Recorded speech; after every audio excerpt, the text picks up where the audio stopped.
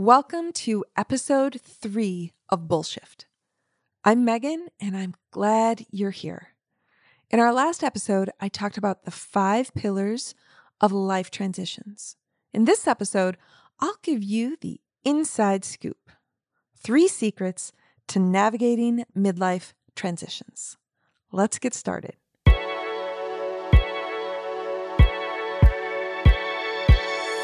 Welcome to Bullshift, the podcast for every person aged 35 to 55 who wonders, is this as good as life gets? Bullshift teaches you how to apply coaching psychology, early midlife insights, and the art and science of a meaningful life to transform this life phase into a period of creativity and growth. We spend nearly half our adult lives in some type of transition. This show is about making all that time more satisfying. My name is Megan Krause, and as a nationally board-certified well-being coach, a modern midlife maven, and the chief bullshifter, I'm delighted you're here. Hey, did you know that dip in satisfaction you might be feeling right now, especially if you're in your 30s, 40s, or 50s, happens for most everyone, even great apes? Yeah. Researchers call it the happiness U-curve. But here's the good news. It doesn't mean you're having a crisis. I know it might seem like a crisis because we're so used to hearing about red sports cars and younger lovers. Yet a midlife crisis happens for just 10% of us. 10%. While the midlife crisis is overstated, our satisfaction really is at an all-time low in our mid-40s. Give or take a few years. Yeah, your midlife malaise is the real deal. And on average, it'll last 4 to 5 years. But today, I'm going to share 3 secrets with you that are going to change the way you think about navigating your midlife transition, whether you're 35 or 65 or somewhere in between. So, ready to get out of your own way? Spoiler, you are. There are 2 generally accepted ideas about midlife. First, that midlife marks the onset of decline. Second, that the only mature way to deal with aging is to acknowledge and accept your growing limitations.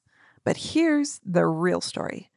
Midlife is exciting because it's a time when we have the opportunity to re-examine even our most basic assumptions. Don't get me wrong. I'm in no way trying to downplay the objective problems that, arise with midlife. Sure, people at midlife face more physical limitations. Health tends to become a pervasive concern. And as a physician once told us, if you're 50 and nothing hurts, you're most likely dead. Particularly in the US, which doesn't offer universal health insurance, a major illness can lead to financial catastrophe. There's also evidence that stresses involving multiple role demands or financial pressures may cluster in midlife or take a greater toll. Although job loss or divorce, for example, can occur during other age periods, those in midlife may experience greater stress due to age discrimination by employers or more limited opportunities for remarriage. Now add to this the fact that the cultural atmosphere makes it increasingly difficult for people in advanced careers to find jobs. Considering all this, it's not surprising that many middle-aged people experience enormous anxiety. My point is that while those problems have become the focus of endless discussion, the advantages that many people gain in midlife have hardly been mentioned.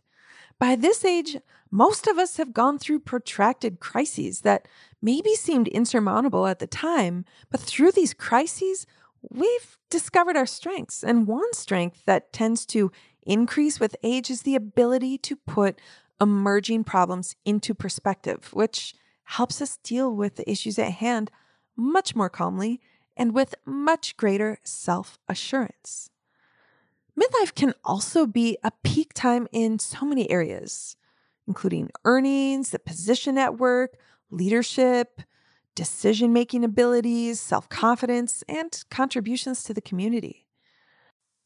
I'm a midlife transition coach and educator who has helped midlifers just like you move cross country for a dream job, publish a nationally best-selling book, and so much more. But they're not always big, sweeping, grand changes. Some just want to feel capable of navigating the transitions of life more smoothly instead of chasing that proverbial gold star. If you're here, you might be wondering if this is as good as life gets. Maybe you're afraid the best years are behind you or fearing what the future holds. Maybe you're feeling a growing disconnect between your 30-something self-image and 40-something reality. Maybe you're no longer wanting to live the afternoon of life carrying the dirt of life's morning. Maybe you're self-critical because aren't you supposed to have stuff figured out by now? Maybe you just need a guide to help map out your new landscape. What's the key to creating your unconditional satisfaction? It's learning to always have your own back, no matter how many hurdles you face. And you can do this by using a proven midlife mindset method to successfully navigate your life transitions, however big or small they may be. So check out my Bullshift self-coaching method at shop.megankrause.com. It's a $27 starter course, and frankly, it's midlife satisfaction at a steal. I'm now going to share with you 3 secrets about navigating life transitions and how you can feel more satisfied with your life no matter your obstacles. The first secret is that while the happiness U-curve or that mid-40s funk is real, we're going to experience life disruptions every 1 to 2 years. And for every 10 of them, one will likely be a major event. On average, these major events last 4 to 5 years. This isn't a secret, of course, if you listen to my previous episode, but the big idea here is that because you live a nonlinear life, you're going to face a lot of life transitions, both big and small, and you're going to face them throughout your life. Typical expectations used to be that you'll have one career, one relationship, one home, one sexuality, one identity from adolescence to assisted living. But these expectations are, frankly, more out of sync with modern life than your date's hips dancing to Rump Shaker at your first middle school dance. Modern life is no longer a straight line, and this nonlinear life has profound consequences for decisions you make every single day. The biggest of those consequences is that for all the benefits of living a nonlinear life, things like personal freedom, self-expression, living on your own terms, for all these benefits, it asks you to navigate an almost overwhelming array of life transitions. So you really need some skills to navigate them. And this is important because you're going to spend nearly half your life in some sort of disruption. Let me say that again.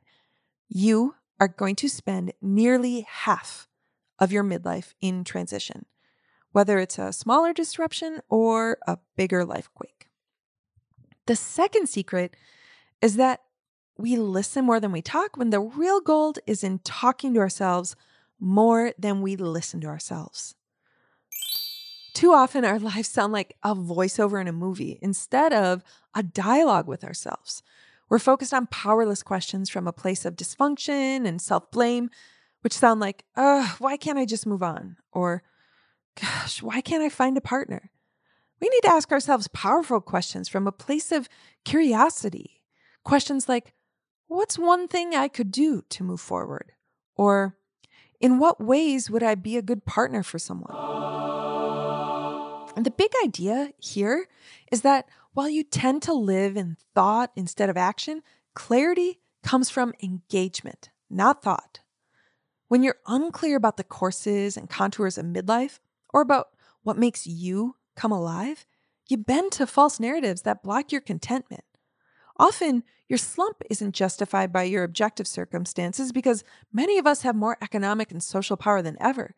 So you make an attribution error, thinking your dissatisfaction is the result of some sort of character defect. Oh, I suck is why. When we're unhappy, despite an outwardly comfortable life, we feel a certain shame. I have everything I need and then some, yet I'm still dissatisfied. What is wrong with me? We hide the shame by withdrawing and shutting down because exposing it to others means diminishing our status. In effect, we hide when we most need to share. We then languish as we wait it out by staying in dissatisfying jobs, relationships, and more. And I'm sure this pain feels a little familiar. Well, here's why this is important. Clarity is power. You get curious about midlife malaise and begin to recognize midlife more as a period of growth and renewal, which makes it more exhilarating, of course, and less terrifying. You distinguish between the natural vicissitudes of midlife and the caricature of a crisis. And in this way, you're clear about what's yours to work on, You turn your vague desires into a clear vision for exactly what you want to kickstart living a more satisfying midlife on your terms. And I mean, that's the main point, isn't it? The third secret is that life transitions are a skill we can and must master. Most of us haven't had training in how to figure out or create what we really want. I mean, none of us were given an owner's manual at birth, you know what I mean? We haven't been taught how to think a thought purposefully, how to feel and process emotions, how to rewire our brains. We mistakenly think we're rational, but our brains are designed to scare us, generating doubt and confusion. This isn't intentional, of course. Our brains just want to keep us alive. The big idea here is that because you're not taught the skills of mastering midlife, you revert to your subconscious patterns. In fact, just 5% of the roughly 60,000 thoughts you have each day are new and creative. You decide you're too busy or distressed to pursue your dreams and grow, and I get it. Sometimes just getting through the day is hard enough. Or you seek immediate pleasure over drink, overspend, overwork, overeat, over Facebook. Or avoid pain, which keeps you from moving forward with creating and contributing. Or you expend minimal effort, which sure creates, a false sense of comfort that might seem safe, but it's basically just surviving. You attempt making changes through an outside-in approach. You try to change behavior, like buying that step tracking Apple Watch. You try to learn new information, even though we are, frankly, up to our eyeballs in information. You try to focus on a little more, a little better, a little different. You think your satisfaction is somehow tethered to your objective material circumstances. You create your identity and then you start creating stories about your identity. And these stories reinforce your beliefs, behaviors, and environment. This is key because we make meaning from past events in our lives, then apply those outcomes to our current situation, thus bringing our past to the future with no possibility to create something new.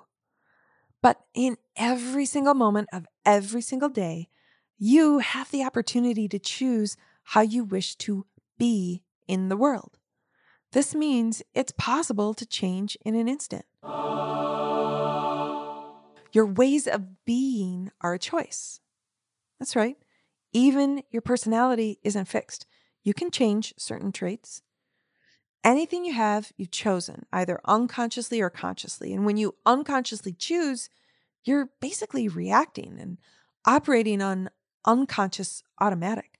Remember the 95% of your day I mentioned earlier? When you consciously choose, you're actively making a choice among options. Now, I get it. It may seem like semantics, but the outcomes that each creates are worlds apart. When something goes wrong, we often react in the moment instead of choosing. We operate from default based on our unconscious. But reactions aren't creative. They're created by limiting belief and happen automatically. When we choose in the moment, though, we're deciding to create instead of using old patterns. It's now time for a segment I like to call What I Learned About, where I share stories from my own life that can offer perspective about the topic at hand. And today, I'll share what I learned about consciously choosing in the moment instead of using old patterns with that guy who ghosted me on Bumble. Highly relatable content here, friends, am I right? First, a disclaimer. I could talk to a wall. In fact, I probably have. But on this particular day, I started eating my lunch silently and by myself instead of chatting up nearby patrons. Why, you ask? Well, because the only persons sitting in my proximity at the start of my meal were a 7-year-old girl and her father, whom I immediately recognized as a guy who'd ghosted me on Bumble a few months back. When I first sat down, I greeted them with a friendly hello and smile. Then I got to minding my business, choosing to watch Fast Pitch on the big screen above the bar. After I finished signing my check, the dad asked me if I'm a lefty. I knew what's up. Chad, not his real name, was trying to make conversation. So I played along with a polite but brief yes. He nudged his daughter, who is also a lefty, and she and I and the left-handed bartender all fist bumped each other. Chad then followed up with more conversation. About what? I can't exactly recall, but I remember him being a great conversationalist. Go Chad. The daughter then got annoyed by our loud conversation. We were a few chairs away and she was sitting between us, so I understand. So Chad took the opportunity to move to the other side. Okay, Chad, moving in closer. Good for you. Eventually, he got around to asking me my name.